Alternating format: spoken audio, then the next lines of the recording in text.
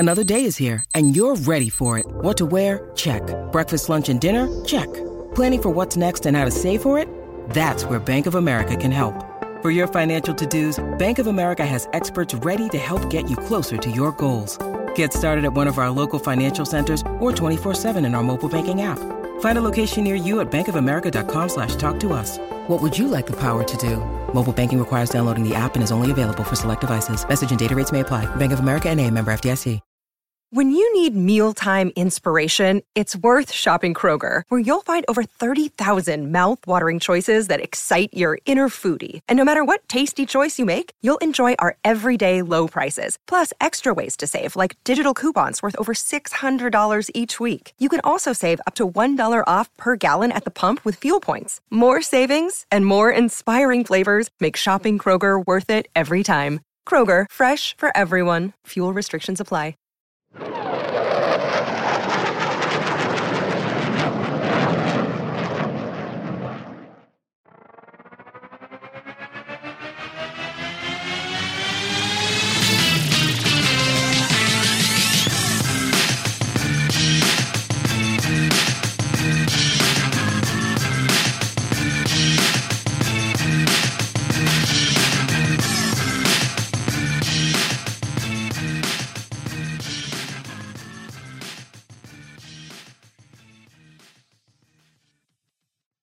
Welcome, everybody, to the Oklahoma Drill Podcast. This week is going to be a little bit different. Going to continue on with our position preview series on the defense, but we're going to do something a little different. Like I said, we're going to do haves and have-nots of the back end of the Jets defense. I'm your host, Andrew. We have your co-host, Matt and Vitor, here as well.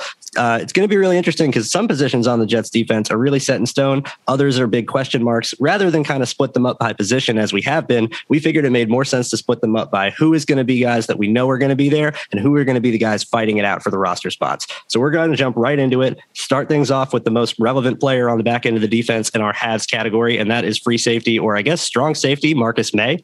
His franchise deadline just passed, did not get a deal done despite multiple sayings and attempts from Joe Douglas and Robert Saleh that they were working to get that done. It was their top priority after the draft, and franchise deadline came and went. Marcus Maye is going to play on the tag, and it seems like that this is going to be potentially his last year in New York. I think this is a good place to start off the conversation with Marcus Maye, guys. I'd love to know what you think about the situation, so let's dive right into it.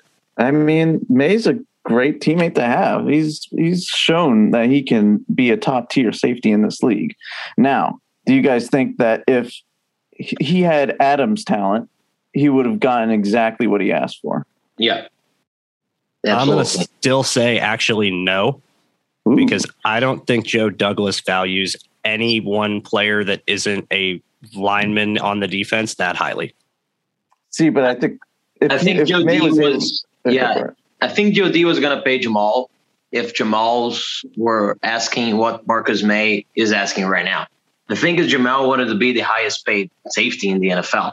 I feel like if Maye had Jamal's talents, I think he's going to get paid. And to what you said, Andrew, I think because Adams played so many different positions along the line, as a linebacker, as a safety, as a corner, that if Maye had that skill set, he would have gotten paid just because of the value he would bring to the defense. But he doesn't. He is Maye. He is a guy that could play strong safety. He could play free safety. He can play either of those. He could play the slot. But he's not the guy that can produce like Adams could. So he's not worth it.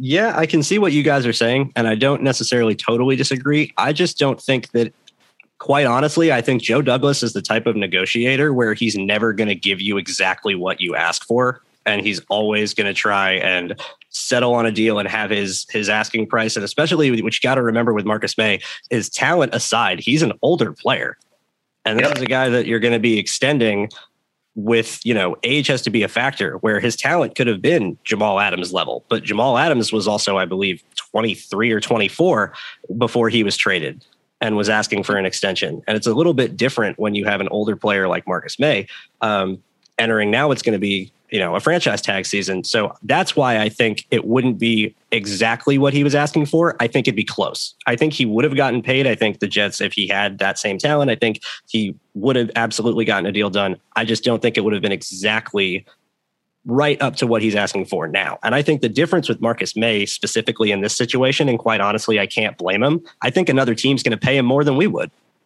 And so if that's going to be the case, then as much as, there's something to wanting to stay with the team that draft you and be here through the culture. And Marcus Maye has been a team leader the whole time, done everything the right way, 150,000%. He's done everything the right way and deserves to get paid for it. And so if another team is going to come calling and say, well, we'll give you $5 million a year more than what you were asking for the Jets, see ya. That's where I would go. So I think this is a situation for both sides where it was clear that for the best interest of both teams and both parties, that a long-term deal might not have worked out. And for that reason, I'm, back to the original point. I'm not quite sure he would have gotten the same extension, but let's talk enough about the franchise tag and enough about the business side. Let's talk about Marcus Maye, the football player, because Marcus Maye, the football player, with the talent that he does have, is still a really good football player. Marcus Maye has, I would say, exceeded expectations from his draft position, and been arguably the Jets' most consistent member of their secondary since he was drafted. If we're talking about pass defense, I would say definitely so. Yeah, he's been extremely reliable. I mean, early in his career, he kind of was labeled a injury-prone player, but he has since come back and put on some strong seasons and healthy seasons. I love his consistency. I love his temperament. He's the kind of player that you want on your team. And it's a shame that it might be his last season. Yeah, Maye, he's a good football player, like all around football player. He's a good tackler. He's a good player in zone, good player when in man coverage. And the thing with Maye is that he does whatever the coaches ask him for. Okay, Marcus, Jamal's gone, play closer to the line. He won't complain. He'll do his job. Go back to free safety. Won't complain. He'll do his job. That's just great for a defense like Salah's defense that I believe they will interchange in a lot of Marcus Joyner. Maye is that kind of guy.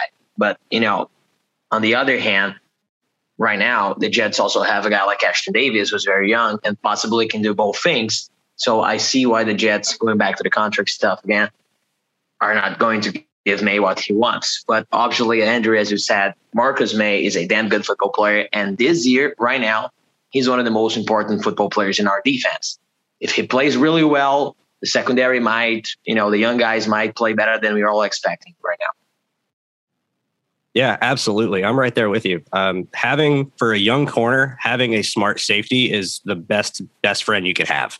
Having a guy that's going to know his role, know his assignment, know where he is supposed to be your help, and give you the guidance to know when you don't have that help, that's huge. And that is the type of presence, and let alone on field, with his just physical play, but his mental aspect of the game and his leadership, that's something Marcus Maye has always brought. That's something he's always had in spades. And he is going to be a really, really important member of this defense. I honestly think he might end up being the most important member of the secondary, because what my personal read is, and I'd love to hear what you guys think about this afterwards, but my read from their coaching staff is they want Marcus Maye to be their matchup player. They want him to be their guy where who's guarding Travis Kelce, or who's guarding, let's use the Patriots new tight ends for an example, who's guarding Hunter Henry. Yep. That's the guy you want Marcus Maye to try and have on. Or you get into, a situation like the Dolphins where they could be running some option stuff with Tua, or they could be running jet motion across the field with Waddle, and there could be a bunch of different things going on. You need that veteran guy in the back end that's going to know what's coming and know, what's happening, and that can be moved into a different role and cover multiple positions at once. That, I think, is where Marcus Maye is going to shine his brightest in this defense. And I think it's honestly a really, really good role for him. I think he's going to be great at it. I mean, yeah, you touched on, he knows his role very well, but he also knows everybody else's role very well. Exactly. And that's going to help out all the younger players tremendously, because, hey, they're going to make mistakes. There's no doubt about that. They're going to make a lot of mistakes. So having a guy like Maye knowing where they're supposed to be in their roles can help out a lot more. Yeah, absolutely. Absolutely. And I think that's a good way to end on Marcus Maye. I think we covered him pretty well. Let's move on to his running mate, and that is going to be Lamarcus Joyner, the newly signed free safety. Now, a lot of people were a little surprised when they signed Lamarcus Joyner and said he was going to be playing free safety because they went, that's what Marcus Maye does. But I think what we're going to learn from the Jets safeties is that don't listen or worry so much about the position designation, and that role is going to matter more per play on a play-to-play basis than anything else. So, Vitor, you got Lamarcus Joyner, or Matt, you have Lamarcus Joyner, excuse me. I'm going to let you go ahead and take things off, lead off with him. Go ahead. Absolutely. So, Joyner, he's on the small side for sure. He's only 5'9", but he's super aggressive. You see it when he's in press coverage, when he was in the slot for LA. He likes to get in your face, and he will blow you up. He doesn't care how big you are. He'll get in your face. But he is also on the older side. He's 31, and this is a very young roster we have here. So him being 31 is kind of on the old side. He's an athlete. He's got above average speed. He's got above average body control in the air. He's got above average acceleration. He's got the range and the athleticism to thrive. He mostly played in the slot for LA. But I feel like it's been said a lot that he's going to play mostly free safety for us. And I think that's going to help a lot because you could see it in the matchups that he had. If he had a matchup against maybe slower tight ends, he was able, or running backs, he was able to hang with them. But as soon as he went up against some crafty routsmanship from wide receivers, you could see that he would get stuck a little bit and have to play catch up. But as free safety, he can sort of use his range and his anticipatory skills to his advantage and really hone in on what made him great in the 2017 and 2018 seasons, where he played predominantly safety. As far as being a coverage safety, there was not many people that were better than him in 2007. I think he had QBs had an NFL rating of around like 27 when throwing in his way. So that's pretty good. And I feel like we're going to definitely try to tap back into that past success. My fear is that he is on the older side. So maybe he has lost a step. And maybe this will impact his range. And so, and he, like I said, he is on the older side. So I don't think he will get a second contract from us either. So at the end of this year, we could be replacing 2 starting safeties. But what do you guys think of Joyner? Joyner, man, I really like Joyner's game as a free safety. He's a rangy player. Like sometimes he waits for the quarterbacks to throw the ball because he knows he has the sideline to sideline speed to get there. So that makes him an A+ player. He waits and gets his range going. And, in Oakland, when he played in Oakland or Vegas, both, it's the same team. When he played closer to the line of scrimmage, I feel like he was okay at times, but when he played the majority of snaps there, he got exposed. His aggressiveness exposed him. So if the Jets plan to interchange him, both him and Maye, maybe he can be a more reliable player closer to the line of scrimmage as a nickelback than he was with the Raiders, because you give him a smaller sample size there. And then you allow him to play the majority of snaps deep. That's where he feels comfortable, and that's where he had his golden years in his career.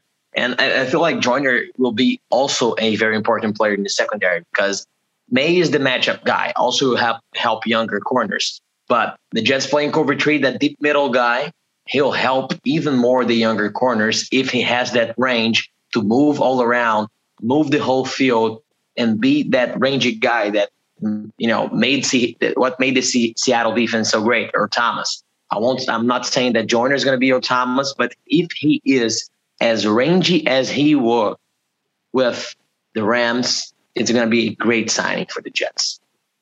It's a big if, though. Yep. He's older, as you said. Yeah, that's where I come in with the if, because I think I'm a little more down on Joyner than you guys. He was really, really good as a free safety with the Rams, but that was a few years ago.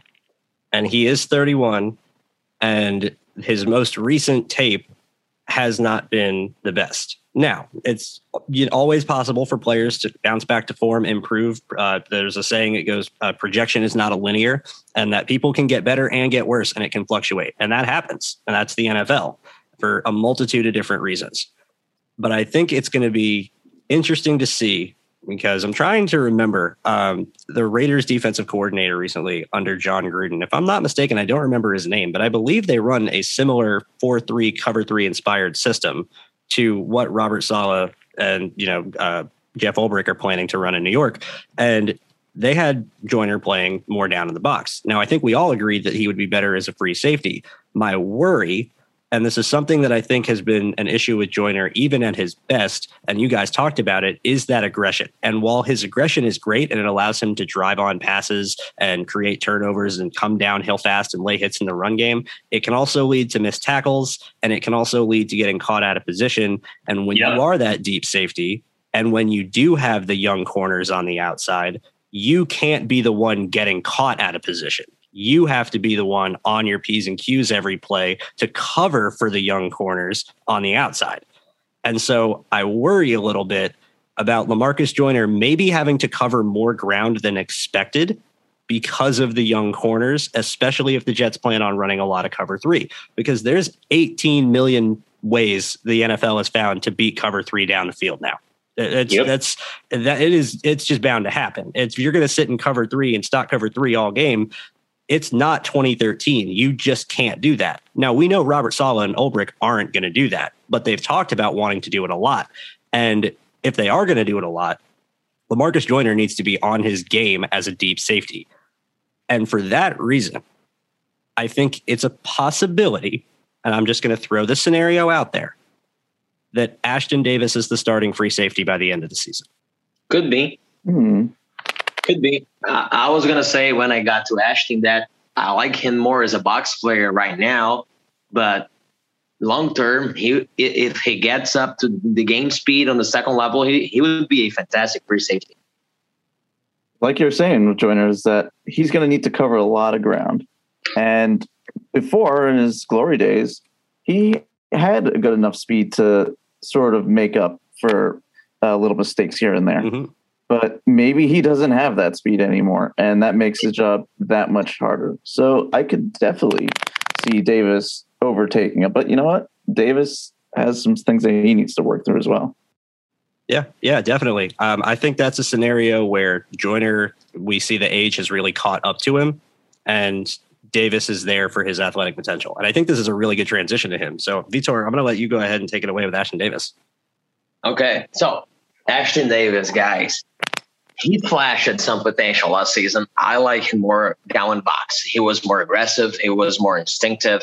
He made some plays on the ground game. He's a good tackler, aggressive tackler, always going low, below the ball carrier's knees. He had a great game against the Patriots when the Patriots were running a lot of 12 personnel, and he was crashing down the line. But Ashtyn, I feel like his long-term potential is at free safety. The guy is just fantastic with range too, just like Joyner. He has those very fluid hips. And what Andrew, what you said, it was going to be my ending to my Ashtyn Davis talk here. I feel like he's going to, no problem. I feel like he is going to start the season as our 12th player in the defense, right? Linebacker comes out, Davis comes in. You don't trust your nickel. You have maybe a more tight end like slot receiver on the offense, you put Davis in. Davis is going to be that guy. But maybe by the end of the season, if Joyner doesn't hold up, Davis is our starting free safety. He has that kind of potential. And right now, with the weakness of the team, we're going to debate later being weak side linebacker and nickelback, slot cornerback. Davis is really, really valuable down there close to the box. And that's just how I feel. I feel like a coach like Saleh will exploit Davis' strength. That's playing aggressive, being a good tackler, being instinctive, and following the football. What do you guys think? Yeah, I mean, I definitely see the potential for him. He's a scrappy guy. He's towards like the top of the league in missed tackle percentage. I think he had a 2.7. He had only one missed tackle all of last year. He's very impressive. I'd like to see him a little bit more physical in coverage because he has good size at 6'1", but I have seen bigger receivers and tight ends sort of body him out of the way. I'd like to see him be a little bit more sticky in coverage. But yeah, as a free safety, I like his speed and his range and his instincts. So I could definitely see him transitioning to that role. But we just haven't seen enough of him. He needs to put it together. And I think we definitely have an all-star cast of coaches that can really coach him up. Yeah. I'm gonna be honest with you guys real quick. Ashton Davis was one of my draft crushes a few years ago. I absolutely loved him coming out, and I loved him specifically as a free safety in cover 3, because the best thing that he does is just run to the ball. And when he is deep and when he can see most of the field, he has really good range. His eyes are really good. He can make plays on the ball. His ball skills were great when he was at Cal. And he looked like that ball hawking free safety that you would expect to have in a cover 3 system.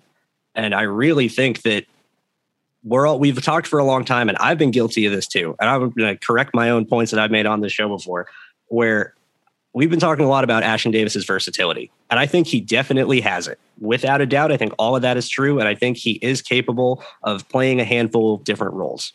But I think as we saw last year, maybe playing that many roles that quickly got a little overwhelming for him, and it made things a little difficult, made it a little harder for him to just click and close.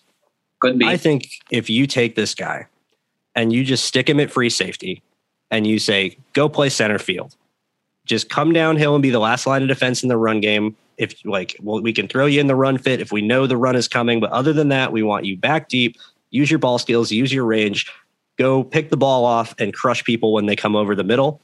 I think he would be really, really good. I think that's his best role. And I think if you want Ashton Davis to succeed, that is what you ask him to do. Is it possible for him to do a bunch of other things? Yes. But I think he would not be nearly as good at any of them as he would be as a deep safety. Yeah. My problem with this is last year when the Jets played cover 2, Ashton Davis didn't play well as a half deep player. Maybe he's better in a cover 3 scheme. But last year when the Jets went too deep, I thought Ashton was really, really bad. 2 plays that caught my eyes when I watched his tape later. Double move by Tyreek Hill against the Chiefs. Completely lack of awareness attacking Hill's double move. And the Patriots' completion to set up the game-winning field goal, where I think it was Jacoby Myers, I don't remember correctly. They ran a deep curve right in front of him, and he did an attack. He was playing out of position. Just like he didn't get up to the game speed on second level throws just yet. And I feel like when you have both Joyner and May right now, 2 guys that can play deep, you just put them closer to the line so you can have Ashton on a young defense. I don't feel like that's going to be done by Saleh and Neubig right now. Maybe later in the season, maybe next year, but right now I can only see Ashton playing close to the box. Yeah, I have to agree. Even though it would be nice if we can move him to deep safety. Like you said, maybe we put too much on him too quickly as a young talent. And I don't think we should do that again. Let's have him hone his craft at one place first and then expand from there. Or else we might just see similar results as last year. It's certainly possible, and I can understand the argument you guys are making for this year, and I don't necessarily disagree with it, because I think right now, if I had to pick the 2 starting safeties, it would be Joyner and May, like we all expect it to be and know it's going to be. But you guys mentioned something earlier that I want to bring back up. We might have to replace 2 safeties next year. And Ashton Davis could be one of those replacements. And this could be the year where learn from LaMarcus Joyner, learn from Marcus May. We'll have you here doing this role as a reserve. You'll come in as a nickel, because I honestly don't think he's going to be. I think he's going to be strictly a secondary player. I think their linebackers are their linebackers, and we'll get into that when we talk about linebackers. But I think he's going to be more of a secondary player than anything else, even if he might be near the box. But I do think their long-term plans for him are at free safety, Because, I mean, that's what he was best at Cal. When he was in college, that was his best role. And I just feel like if you're going off why you drafted this guy in the 3rd round when you already had 2 starting safeties at that point, this was when Jamal Adams was still on the team. They drafted Ashton Davis. This was before any of the trade talk started in the summer. They took Ashton Davis in the 3rd round with a bunch of other needs. And I think it's because they saw his potential at free safety. And now I could be completely wrong. That's what I saw. I'm thinking that might be what they saw too. And I do think for this year, we're not going to quite see it as much, but if Joyner falters, who knows? Either way, this is a guy that's just got a lot of talent, and you got to find a role for him, because you can't just have talented players just sitting on the bench doing nothing. I agree. I definitely see him coming in a lot in big nickel situations. Yep. Yeah, definitely. All right. Well, that's going to lead us to the first corner on the list. I'm going to take that over. That is the well-expected CB1 for next year. Bryce Hall had a well better than expected rookie year. Did not play as much as we were all hoped. He was coming back from his injury, but when he did get on the field, he just seemed to get better and better with every game. And Bryce Hall, another guy that I really like coming out of the draft, a really good grade on, where he was just a smart, tough, big, physical, attacking zone corner who could also play man when needed and had great ball skills to match. And that's exactly the guy you want in this system. I don't know. I'm sure you guys probably might have seen something similar or different, but my pro player comparison for him coming out was Charles Tillman. And I just saw this guy that was just a tough guy who's going to hang out in zone, may not be the fastest guy deep possible, but he's going to lay a hit. He's going to make plays on the ball. He's going to be a force in the run game and the screen game coming downhill, and is just going to click and close and drive on the ball. And that's what he does best. I really think that in this system, he's just going to flourish. I think he's only going to get better. I'm expecting a lot out of Bryce Hall this next season, and it might be too big of expectations. We might be getting our hopes up because we've been begging for a corner for what feels like a decade. But I really, really think that this kid he has all the tools that you need specifically in this defense to be really, really good. And he showed that he can still be really good in a bad situation already. The sky's, I think, is the limit for him in this defense. I mean, yeah, he is cornerback 1, but mostly because there's nobody else. This is true. Has he shown us enough? No, not even close. But does he have that potential? Absolutely. Has he shown that potential? Yes. So some of the things I loved about him coming out of school was, his ability in zone and how comfortable he looked disguising his coverages.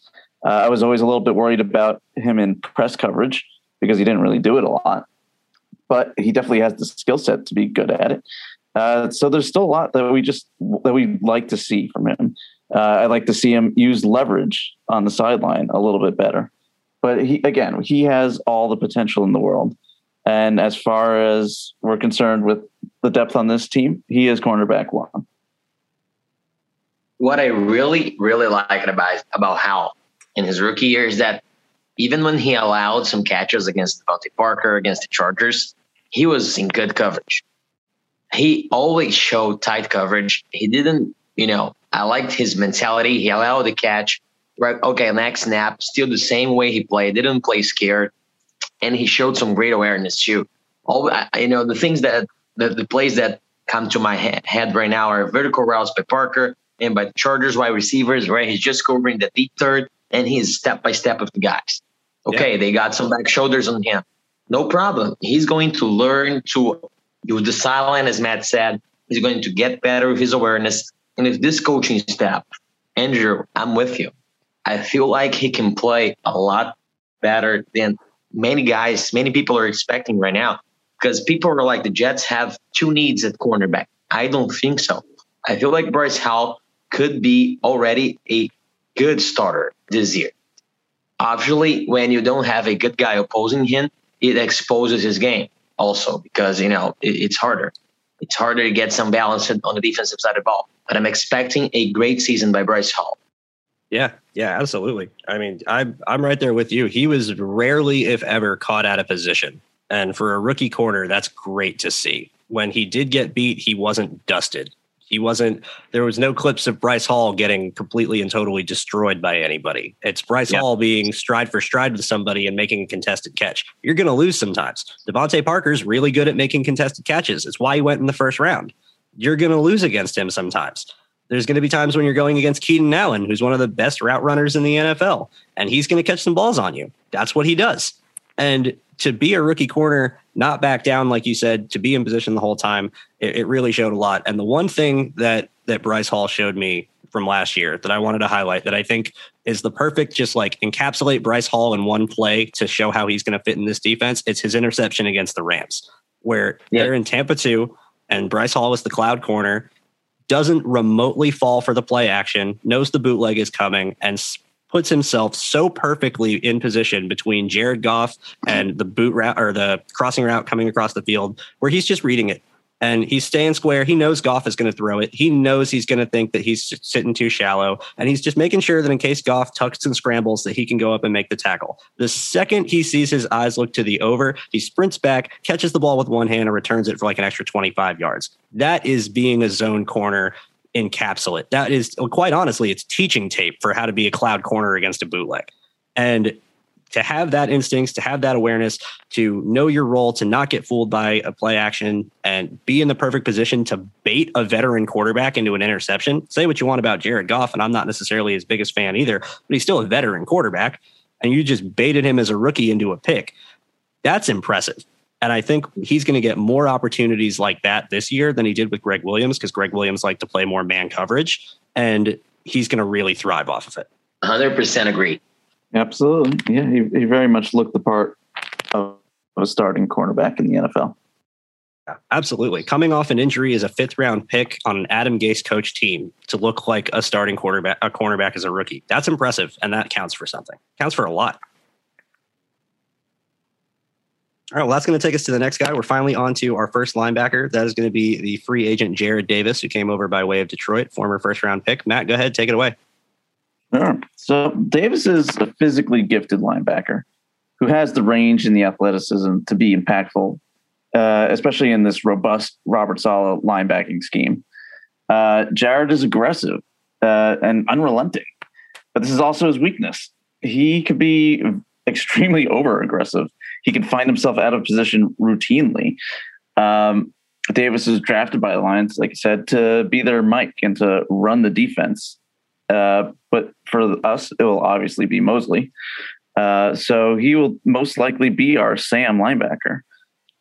And he seemed to fit well in a role in Detroit when he wasn't asked to really be the headset of the defense, where he could sort of just react, where he can use his athleticism and his aggressiveness to really benefit him.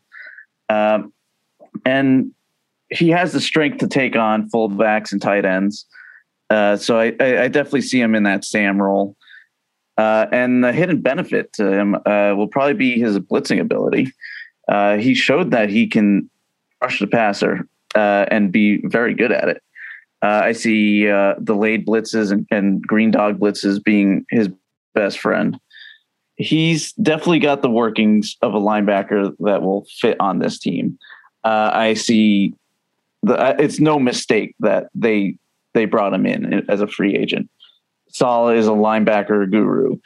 This is the kind of project that he can take on and make him into another star.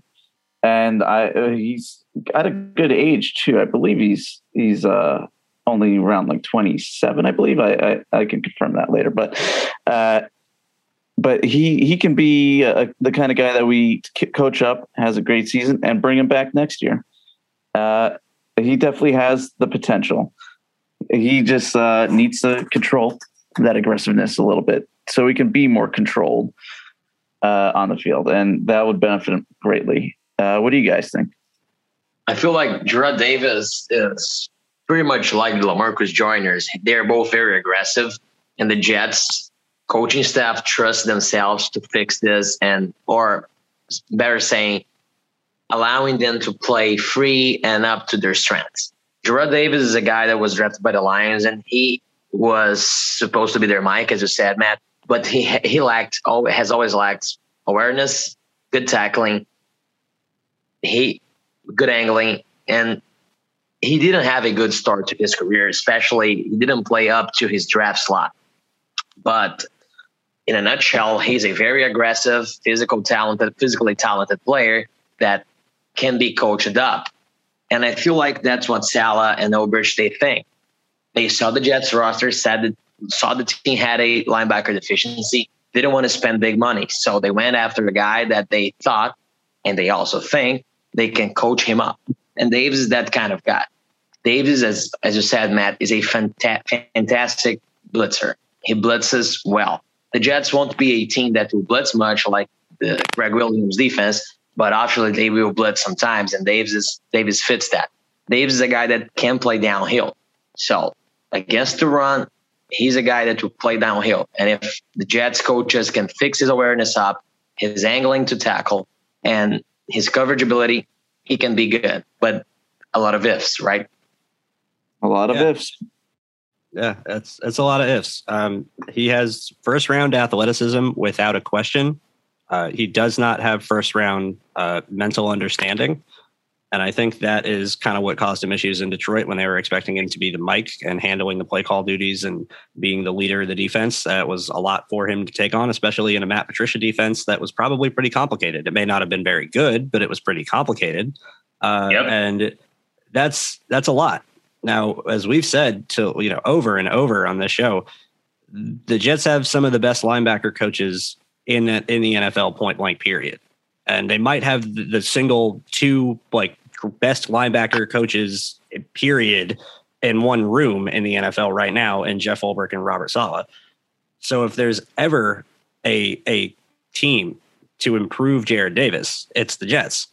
And I think what we're all expecting for him is the Sam linebacker, where he isn't going to be an every down player. He's going to be the guy that gets taken out when they go nickel. And if they bring in the Ashton Davis or they bring in a slot corner or somebody else, Jarrad Davis is going to be the guy probably coming off the field. And I think that's good, because when he can just attack downhill and when he can use that athleticism and just find his gap and get downhill and attack, he's really good at it. It's the best thing he does, to be quite honest. And I really hope, I expect that our coaching staff is going to improve his game, and he is going to be a solid starter as a Sam linebacker, and it's going to fill his role. That's all they're going to ask him to do. They're not going to ask him to do anything that he's not going to be capable of. And I think he's going to be really solid at it. I don't think he's going to be amazing. I'm not expecting, a Pro Bowl year from Jarrad Davis, but I don't think we're going to be sitting here saying it was a bad signing at all. I think we're going to be saying it was a really good value signing. He definitely has that potential. My only fear is, what do we have in terms of depth behind him? Not much. Yeah, not much. Maybe you could hope for a career arc of Jarrad Davis, similar to the former Jets, Demario Davis, who was not good here in New York in the first part of his career, went to another team and got better. Maybe Jarrad Davis is that kind of guy. The Jets drafted Demario Davis to be Bart Scott and then David Harris' replacement on a not easy 34 defense, just like Patricia's. And he went to a 43 scheme and he played better. Maybe that happens also with Jarrad Davis. Yeah, I actually really, really like that comparison, because it goes even further, because coming out of college, Demario Davis was the raw athletic linebacker who was great at coming downhill. And exactly. It was the same type of thing as Jarrad Davis. And that's why, people expected him to be a good 3-4 Mike, because they're saying you don't have to get, outside to the hashes and be chasing people all over the field. You just get to go from tackle to tackle and clean up inside. That's all well and good. But when you also have to call the defense, that's something else.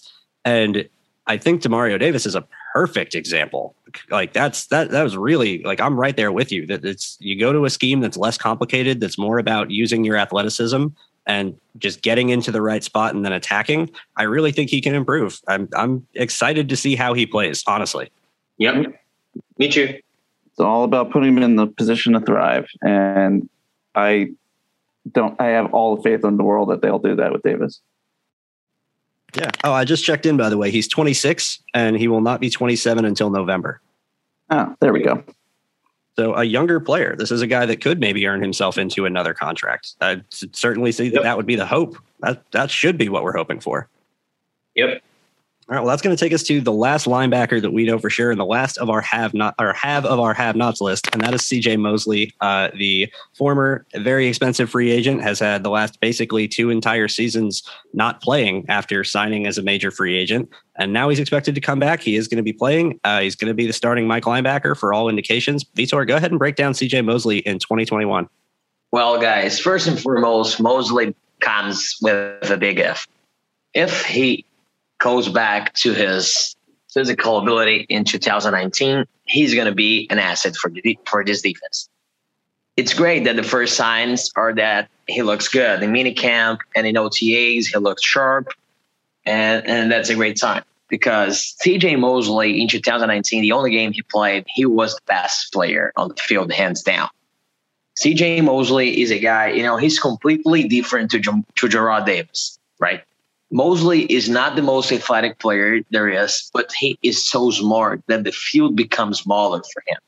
He doesn't have to do many things to cover the ground. He knows what's coming. He knows what the offense is trying to do. I watched the entire game of the Jets against the Bills week 1 2019, and what he does pre-snap is just fantastic. He just puts everybody in their spots, looks to the quarterback, guesses plays, and that's just going to be key for a young Jets defense. The Jets, we're going to talk later, they have a position battle for the weak side linebacker spot.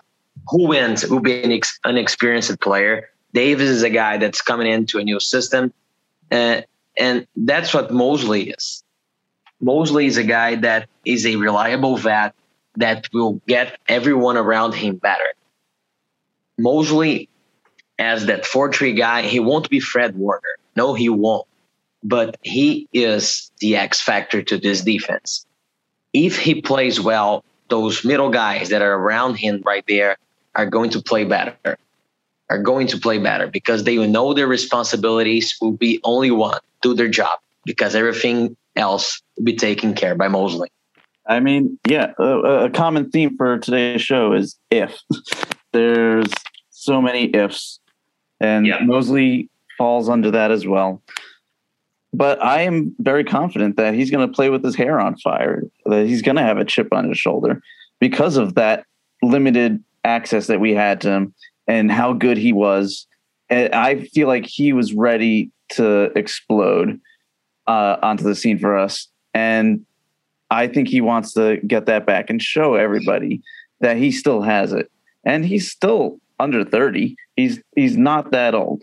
I think he still has enough in the tank to really show us exactly what we were seeing against the Bills.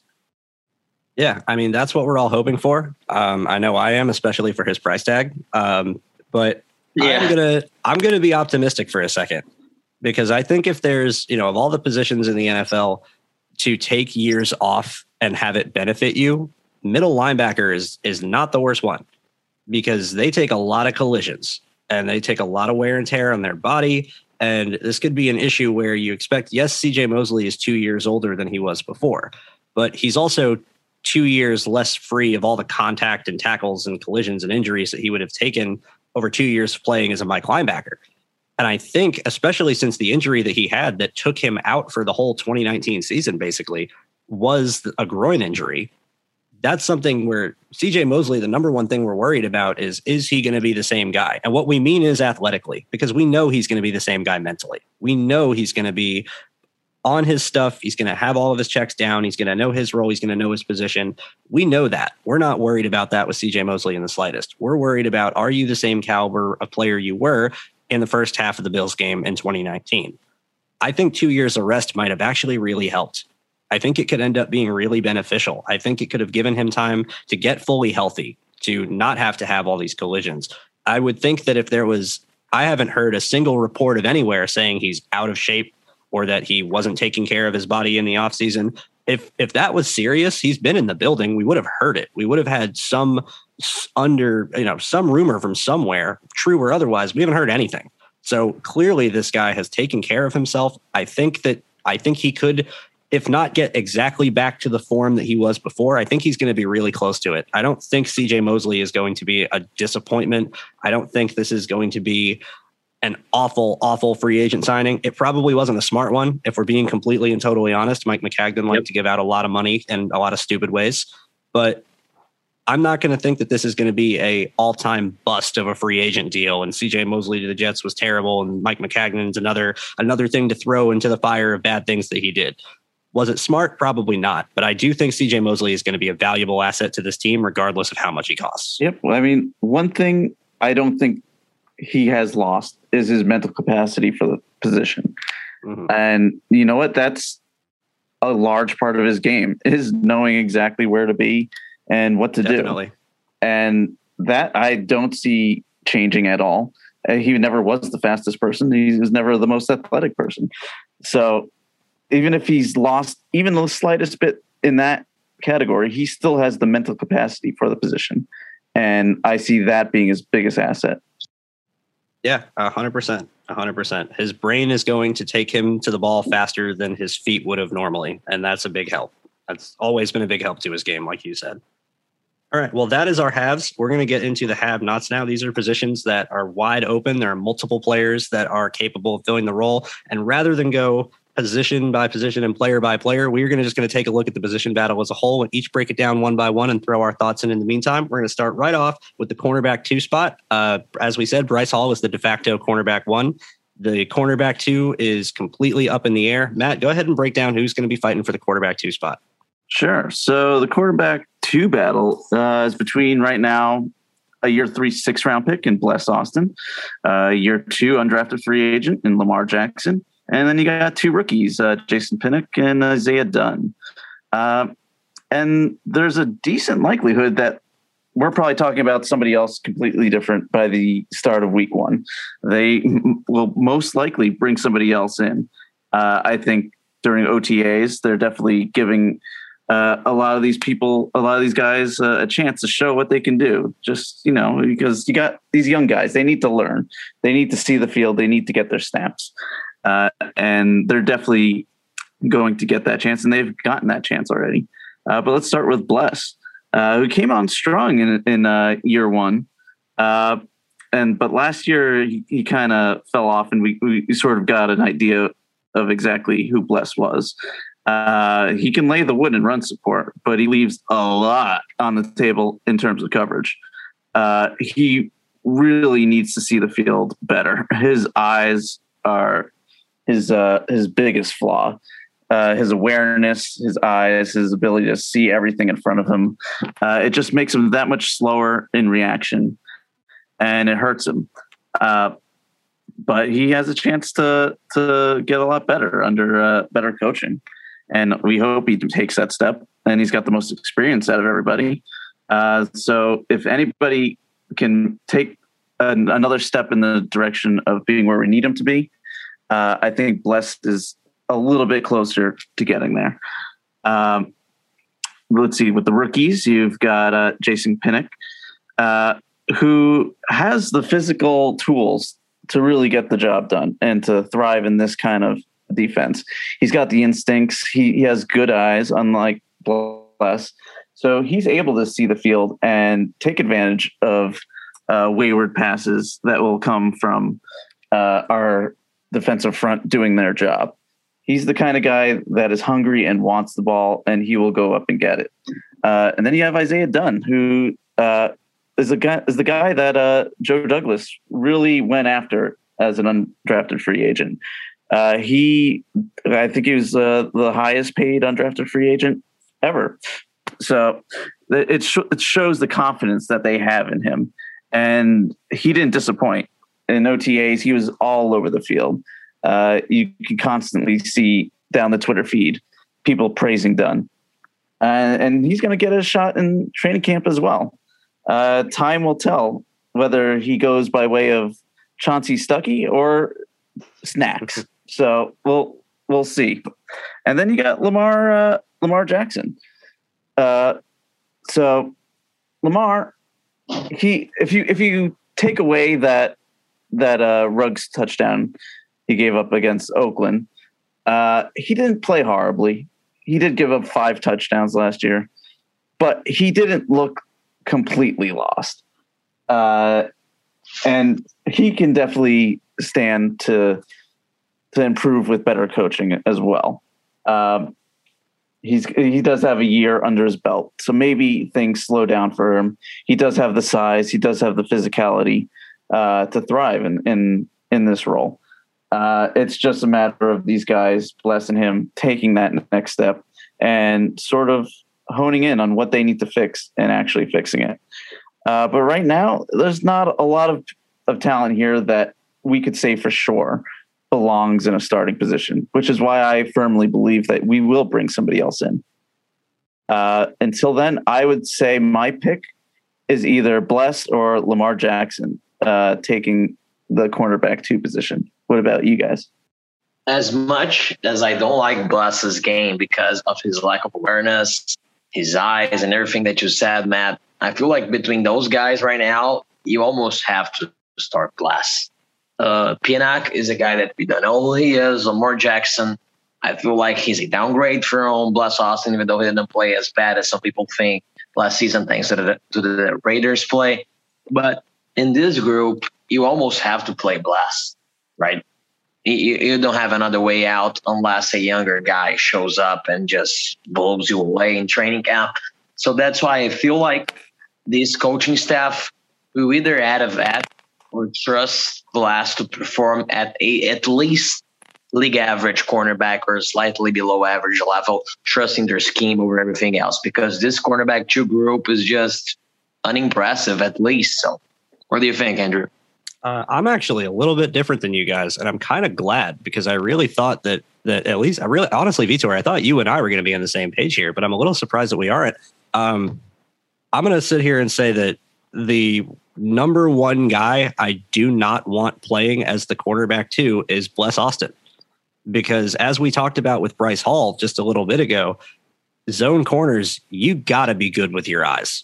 You got to know your role. You got to be able to read multiple routes at once. It's different than when you're in man and you just stare at the receiver's hips and follow where he goes. It takes a hell of a lot of athleticism and instincts and talent to play man coverage. I'm not saying that it doesn't. There's a reason guys that can lock up in man get paid top corner money. They deserve it. But if you're going to be a zone heavy corner, you got to be good with your eyes. And that is the one thing that Bless Austin hasn't been at any point during his playing time. And so I'm really worried about expecting him, even under our coaching staff. And I'm nothing against our coaches. As we've said, we all think they're fantastic and that they're going to help this defense. And I think Blessuan Austin will improve. But I don't know if he's going to improve quick enough to where they're going to feel comfortable having him as the cornerback 2, because I think he's just going to get picked on, quite honestly. I think they're going to catch him out of position and they're going to flood his zone and say, be wrong, because we know you will be. And I'm really worried about that. So I'm going to throw out Jason Pinnock, to be this cornerback 2, because I think of all of these guys, including Isaiah Dunn, including Lamar Jackson, everybody else, being a boundary corner in cover 3, he has the best skill set to fit that role. And the number one thing that he does, quite honestly, I think better than anybody else in this group, and you mentioned this earlier, Vitor, which is why I thought we were going to agree, Jason Pinnock is fantastic at playing the sideline. And you need to be really good at playing the sideline as a cover 3 boundary corner. On top of that, his ball skills on the sideline are one of his best traits. That's what you want to have as that larger outside guy. It's let alone being a little bit bigger and having the range and zone coverage and the length to maybe jam and press. You want guys that turn the ball over. You want guys that create interceptions, that break up passes. You want guys that attack the ball. Jason Pinnock attacks the ball, and he knows how to use the sideline to match his frame. I think it may not be right away. I really am not sure it will be, but I'm think that this could be the guy that ends up as our cornerback 2. How good at it as he is, I'm not yet to be seen. I think he can be solid. I think he can certainly get to the point of being better. I'm not sure it'll happen right away, but I really like his skill set, and I really like the nuances to his game for being that boundary corner in a cover 3, where I think he could have a really good career if everything goes right. So I was really surprised to hear that we differed on that. But to cover the other guys real quick, we all know that I like Lamar Jackson. I'm not going to go through my rant over Greg Williams putting him on one-on-one again. We all been there. So I think Lamar Jackson has talent too, and I think he could be the other guy that takes the cornerback 2 job. I'm interested in Isaiah Dunn, And I think that he certainly has impressed, and I want to see more. But I worry about his fit long term as a boundary corner, as a cornerback too. I could be completely wrong, because for all we know, Robert Saleh doesn't care. He played Jason Verrett as a boundary corner in San Francisco, and Jason Verrett was great at it. And Jason Verrett's 5'10", so maybe it doesn't matter. But me personally, from what I see, I think Jason Pinnock is the guy that might grow into that role out of this group. Yeah, I agree with everything you said. I think Bless Austin is a terrible fit from what he has shown in his career. But the problem is, I don't feel like they're going to just throw out a 6th round pick week 1 into the field as a starter. I feel like by the end of the season, Pinnock could be your starter, no doubts about that. But to start the season, if they don't add a vet, I just cannot see them playing somebody else than not Bless Austin. Because Austin has been a starter, he's a vet. He has been in the league. He's up to the game speed. He has awful eyes and all of that. But maybe they give a vote of confidence to their scheme, and they believe the scheme will mask some of Austin's issues. And it's so hard for a 6th rounder come out to the field and just, hey, go ahead, be our cornerback, chew. I really don't think that they will do that. But in a vacuum, Pinnock is a better fit than Austin. No doubts about that. Yep. I'm with you. None of us are going to deny his long-term potential. But if we're talking about week 1 and who's going to win that battle, I would say it is probably Bless. And that's probably not a good thing. And that's probably something that Joe Douglas and Robert Saleh also don't think is a good thing. And that's probably when they pull the trigger on a vet signing. If Bless is their best option, maybe they don't like their best option. Yeah, it's certainly possible. If Bless Austin is our cornerback too, God bless us. God bless us. God bless us. That'll take us to slot corner, which is another spot that's open. I think we all agree that there's more potential in this group, maybe overall. I think we're a little more excited about the guys that are playing slot than the guys that might be in cornerback too outside. Vitor, go ahead and break down the slot position, because this one's going to be fun. Yeah, we have basically 3 guys competing for one spot. Michael Carter II, Javelin Guidry, and Brittany Knuckles. And really, I have to highlight first and foremost, Michael Carter's tape is just fantastic, really, for a cornerback. He has great awareness. His eyes are great. He always checks into the backfield to look at quarterbacks. He's never out of position, and I was impressed. Javelin Guidry is also a guy that impressed me last season. He was all over the field in man coverage. He had tight coverage throughout his reps, and he was a surprise for an undrafted free agent that many of us thought wouldn't hit the field last season. And in the end, you have Brittany Knuckles, who is just a great athlete.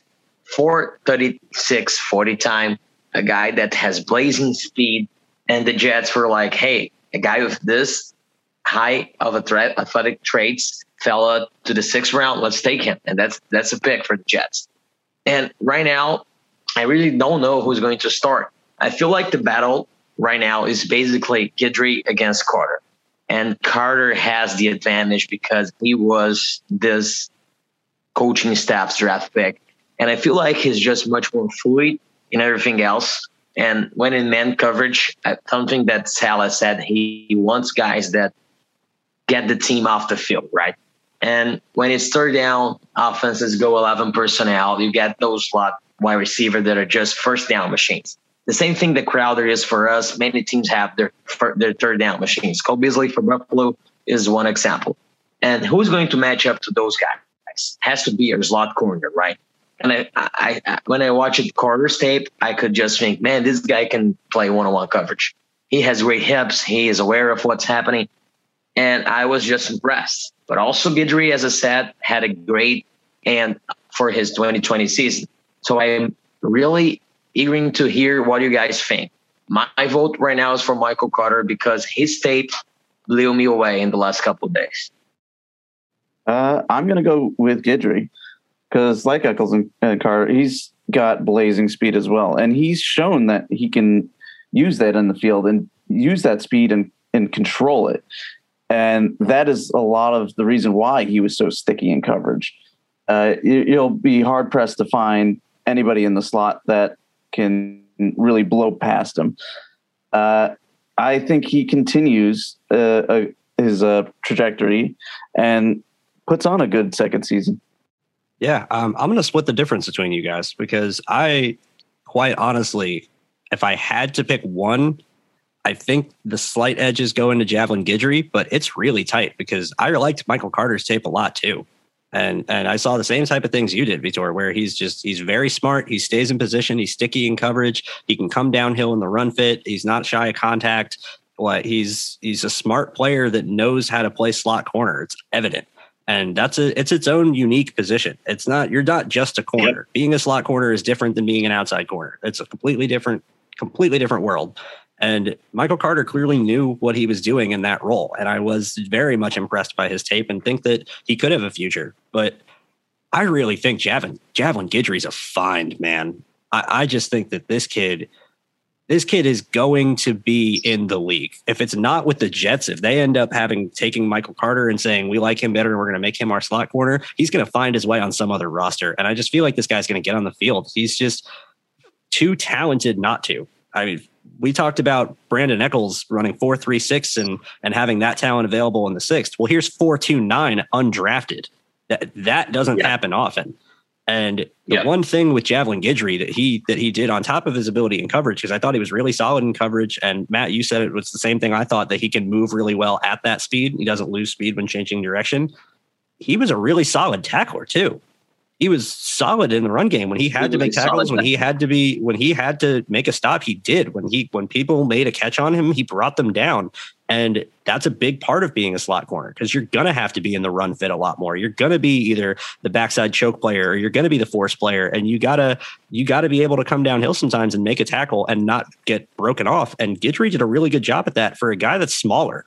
I mean, this is not a guy with really anyone would say with size, and he was able to not miss tackles. I really think he is the one guy that is, while I'm very hopeful for Michael Carter, and I agree that his tape was really, really good and it surprised me a lot.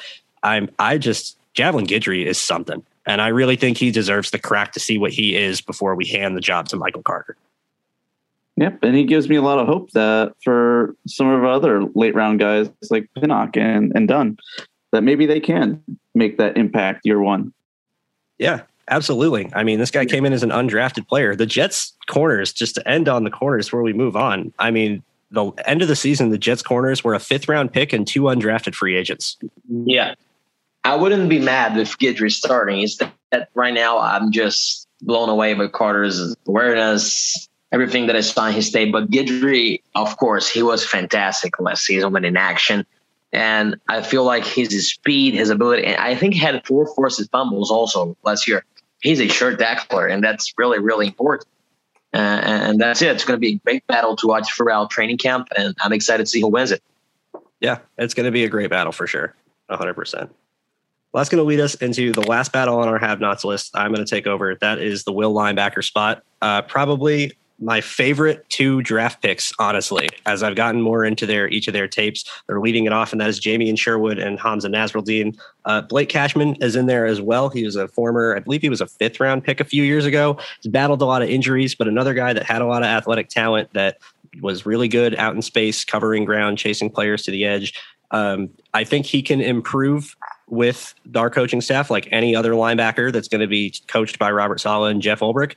But I'm a little less confident in Blake Cashman than I am everybody else. And I'm not going to spend too much time talking about him because quite honestly, I think he's just going to end up being a backup player. And I think that's where he's going to find his role more than anything else. I'm not really sure he has a future on this team. If the Jets were all that confident in Blake Cashman, they wouldn't have signed a linebacker and drafted 2 more. So I'm not thinking that Blake Cashman is going to be long for the future on the Jets. So I'm just going to move on from him, and I'm going to talk about the 2 guys that they did draft that are both former safeties, Jamien Sherwood from Auburn, Hamza Nasruddin from Florida State. I have never had to split my heart in half between 2 guys that I love fighting for one job on the Jets more, because I fell in love with Jamien Sherwood immediately. We all know this. His tape blew me away after having absolutely no expectations to see a guy that I thought was just a 4.7 safety that they said was going to play linebacker, and then see that he played every role on the Auburn defense except defensive line, knew what he was doing the whole time, and made sure everybody else knew what he was doing the whole time, and then would go make plays in coverage like any other safety you would expect. So I'm really confident in Jamien Sherwood. None of that has changed. I actually got a chance. I did an interview with one of his former high school coaches, and that just made it even more so of a love affair, because I heard how smart he was in high school, how dedicated to the game he is, how good of a person he is, how hard of a worker he is, all of that.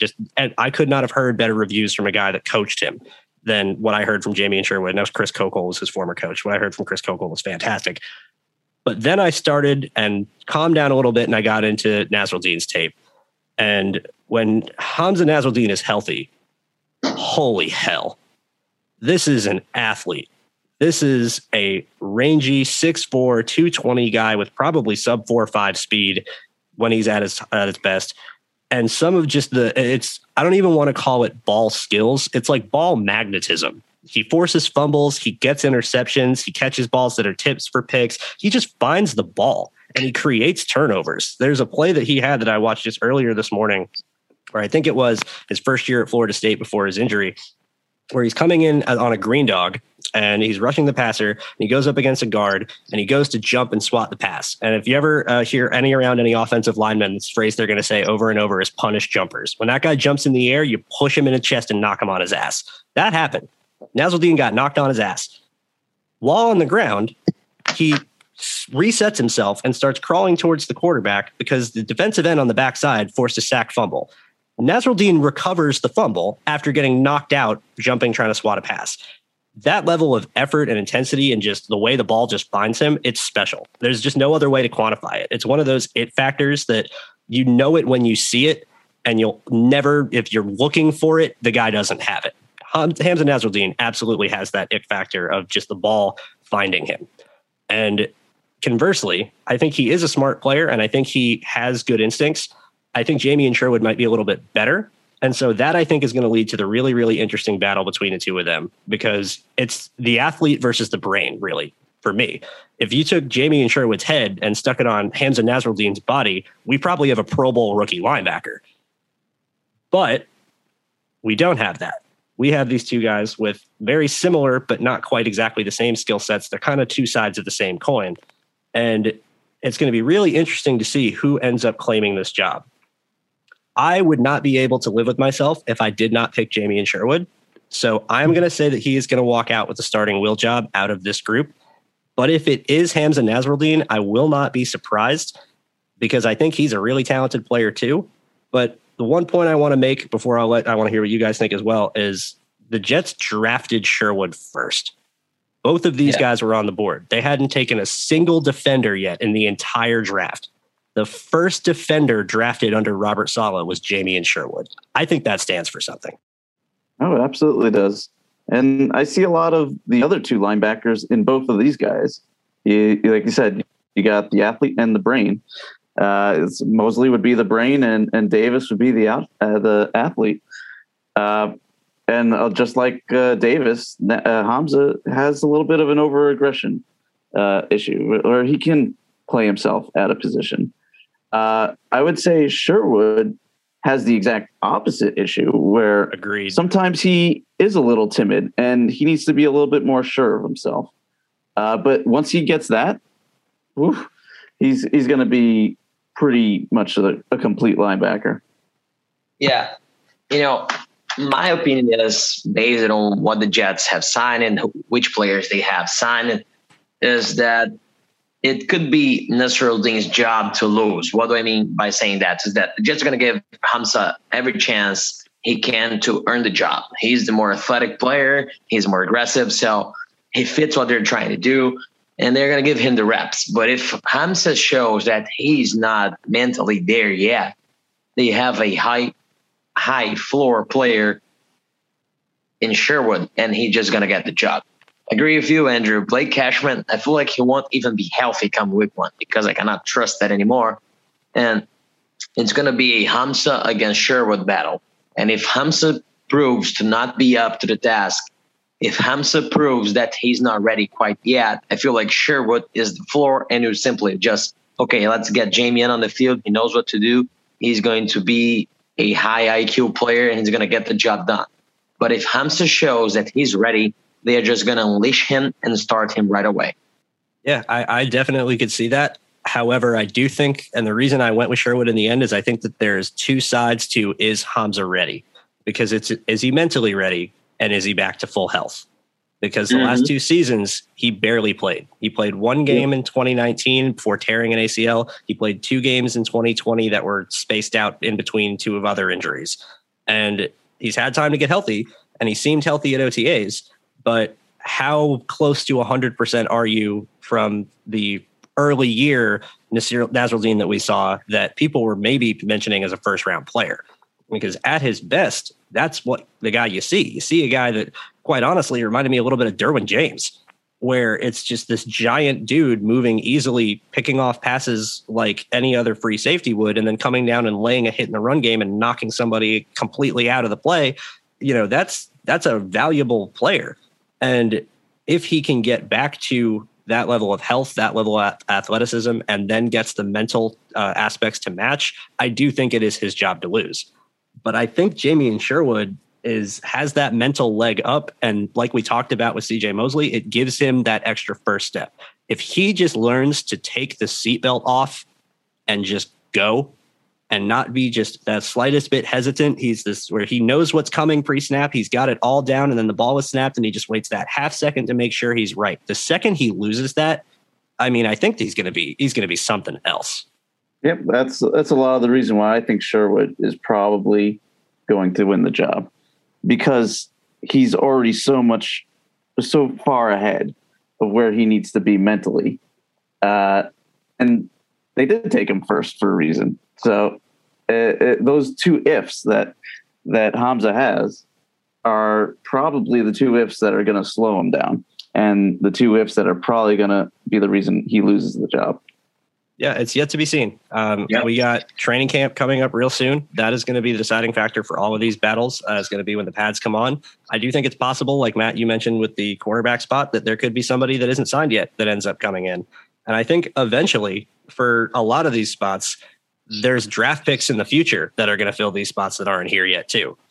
And we could be spending a lot of time talking about players for the 2021 season, and 2022 might look a lot different. I would want to end the show with the note that the Jets' defensive overhaul is by no means complete, and it hasn't even really started. I'd love to hear what you guys think of that as well, because I think next year is going to be the let's go get Robert Saleh defense year.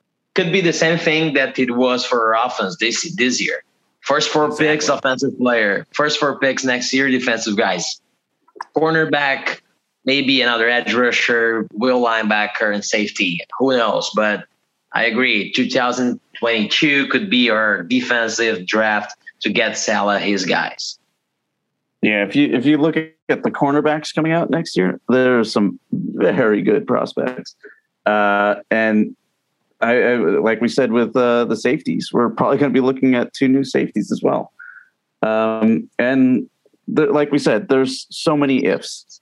And the chances are that a lot of those ifs don't follow through. They don't pan out. So we could be looking at some surprises that we need to fill. Maybe we need to replace Mosley. Maybe Davis doesn't pan out. Maybe the other Davis doesn't pan out either. So there's so many things that could change and that could go wrong, and just flat out don't pan out. So yes, I can see us going heavy on defense next year. Yeah. And quite honestly, I would prefer that strategy, because what I love about our front office and coaching staff as a cohesive unit is that they recognize that Robert Saleh is a defensive coach who's bringing in another really smart defensive mind to be his defensive coordinator too. And they have some smart defensive talent in the room that's seasoned, but the guy who's new on the job is their rookie OC. So let's give him all the talent.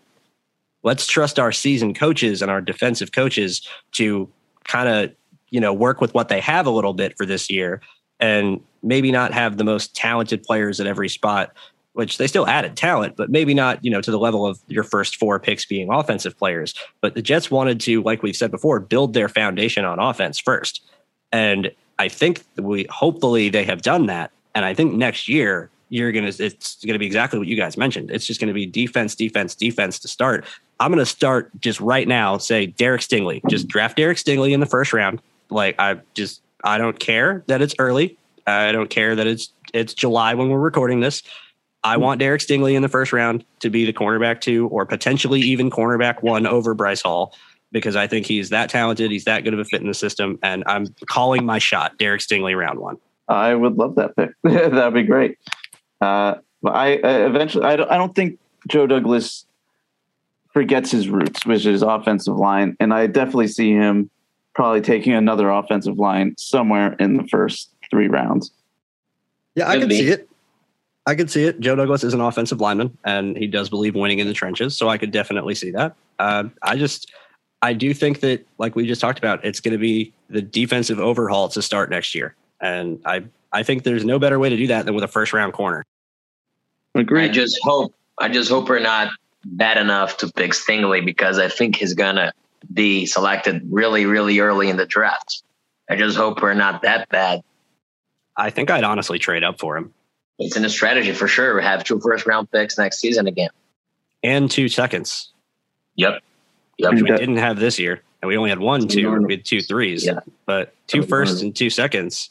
I'd seriously consider it. I mean, we have to see. Maybe Derek Stingley has a absolute bonkers season and is going to go in the top 5. And I don't think the Jets are going to be anywhere near the top 5. But we can hope.